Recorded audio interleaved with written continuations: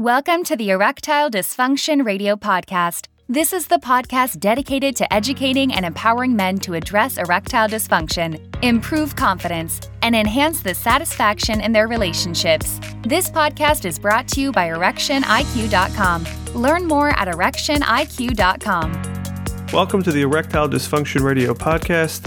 I am Mark Goldberg, certified sex therapist. I am deeply passionate about working with men like you to help resolve their ED.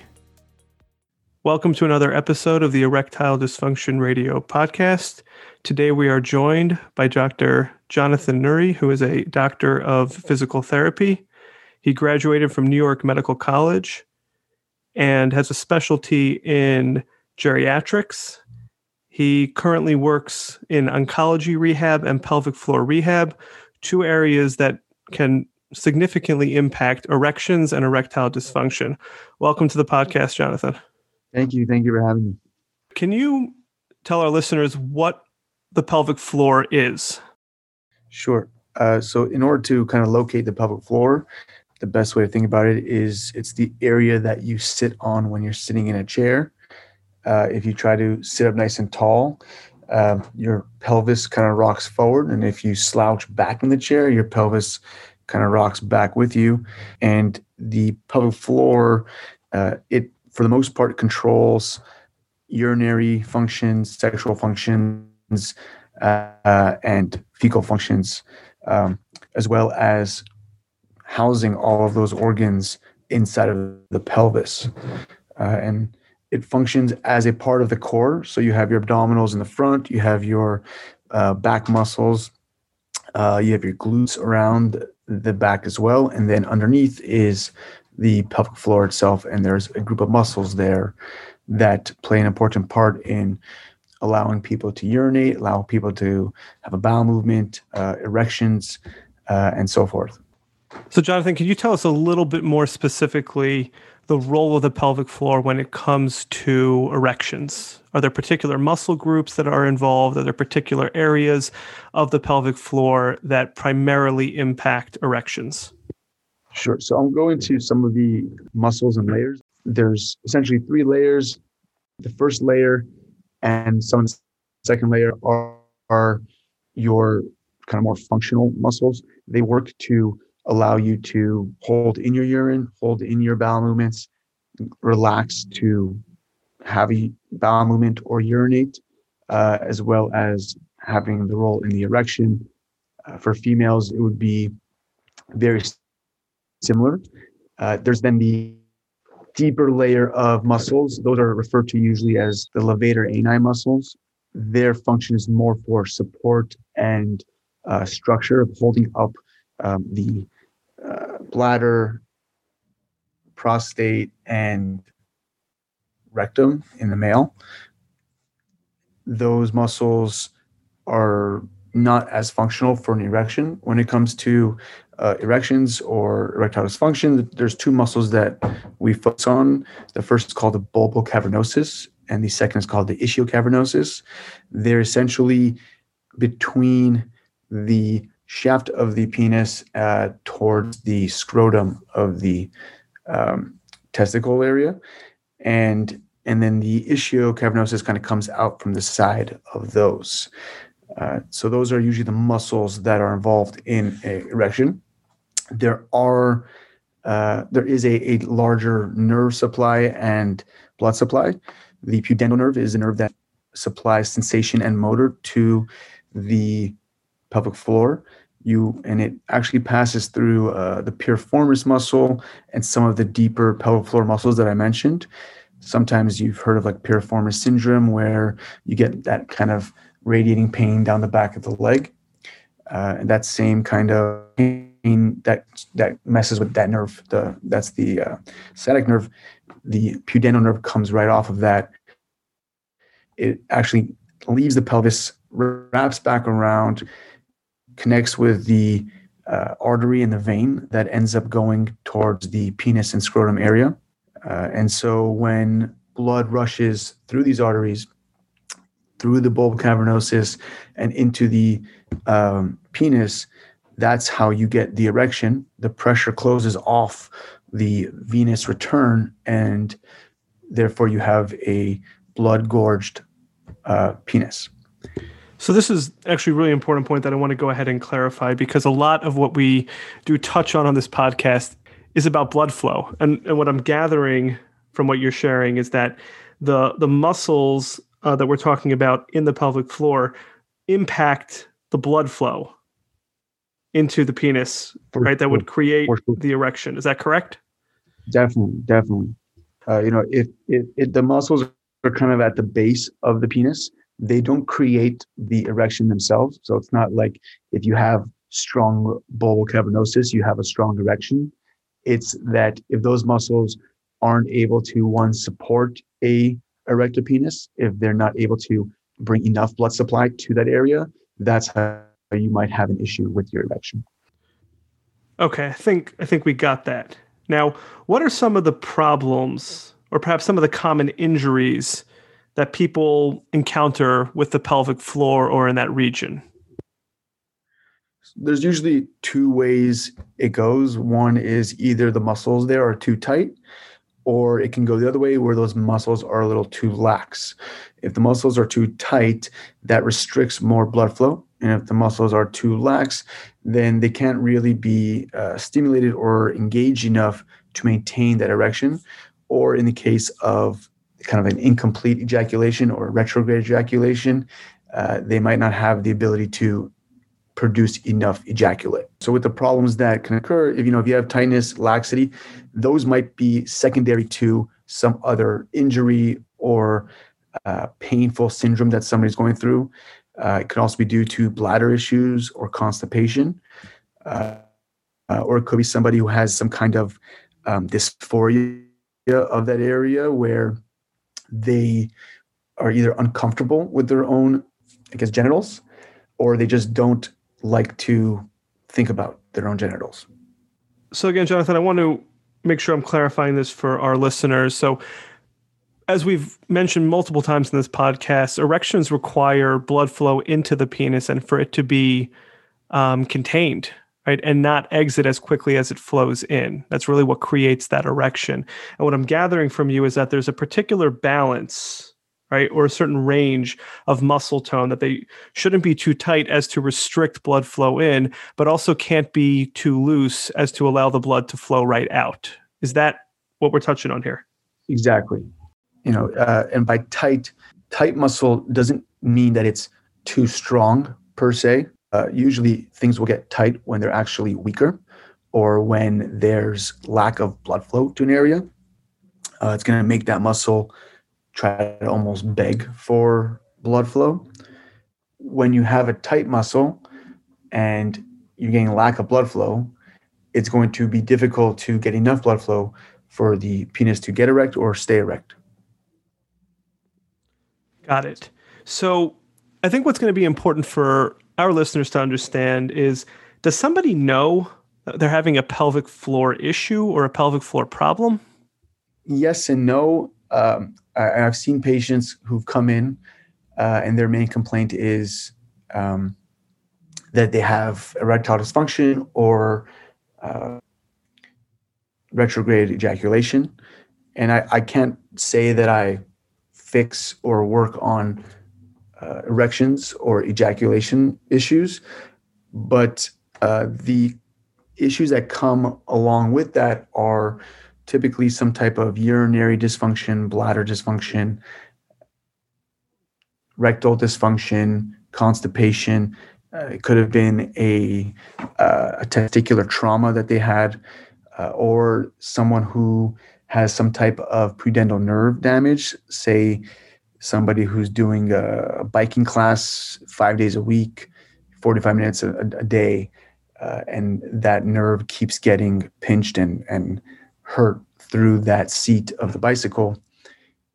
Those are kinds of injuries that can occur. So if somebody is either not able to urinate as well or as fluidly as they used to be, if they're having a frequent urination issue, if they're having inability to urinate, those are some things that come up with pelvic floor dysfunctions. Same thing with constipation. If there's a chronic constipation, that could also be a dysfunction of the pelvic floor, and we call it a dyssynergia, where they're unable to actually use or coordinate the pelvic floor muscles to allow for bowel movement to happen. And then if there are sensory issues, so if the tip of the penis isn't getting enough sensory information, or the pelvic floor muscles aren't getting enough sensory information, that can also limit an erection or the ability to get the erection. Got it. I want to just kind of touch for a moment on the sensory piece. Can I ask you to elaborate on that? Because that's a question that does come up quite often about lack of sensation with an erection in various parts of the penis. Does the pelvic floor play some sort of role in that, or the muscle restriction that we were touching on? Definitely with any sensation, there's going to be a musculoskeletal component to it. There is also probably a psychosomatic part to it as well. From a musculoskeletal perspective, I mentioned the kind of pudendal nerve or pudendal neuralgia that can occur, where if there is people like to call it a pinching or a lack of blood flow to that nerve that does innervate the pelvic floor, that can lead to decreased sensation anywhere along that pelvic floor, including and probably especially to the shaft of the penis or the tip of the penis, which has the most sensory integration and is a very important piece of erection and ejaculation. So if there is lack of blood flow to the area, as we said before, that's a huge problem. And nerves love blood. They really need blood in order to survive. And when they don't have blood, they tend to die off or scream out for blood. And that creates a whole cascade effect of pain and further damage to the area. And that's how you would get kind of a poor sensory to that area. Okay, thank you for clarifying. And taking another step back to this question as to whether somebody is going to know they have a pelvic floor problem, what I gathered is that there's a whole slew of medical conditions and symptoms that the pelvic floor can play a pretty significant role in. However, what I was kind of hearing between all of that is that a patient is not going to be able to readily identify that the pelvic floor weakness or pelvic floor problem is what's at play. Their first stop would probably be a physician. Is that correct?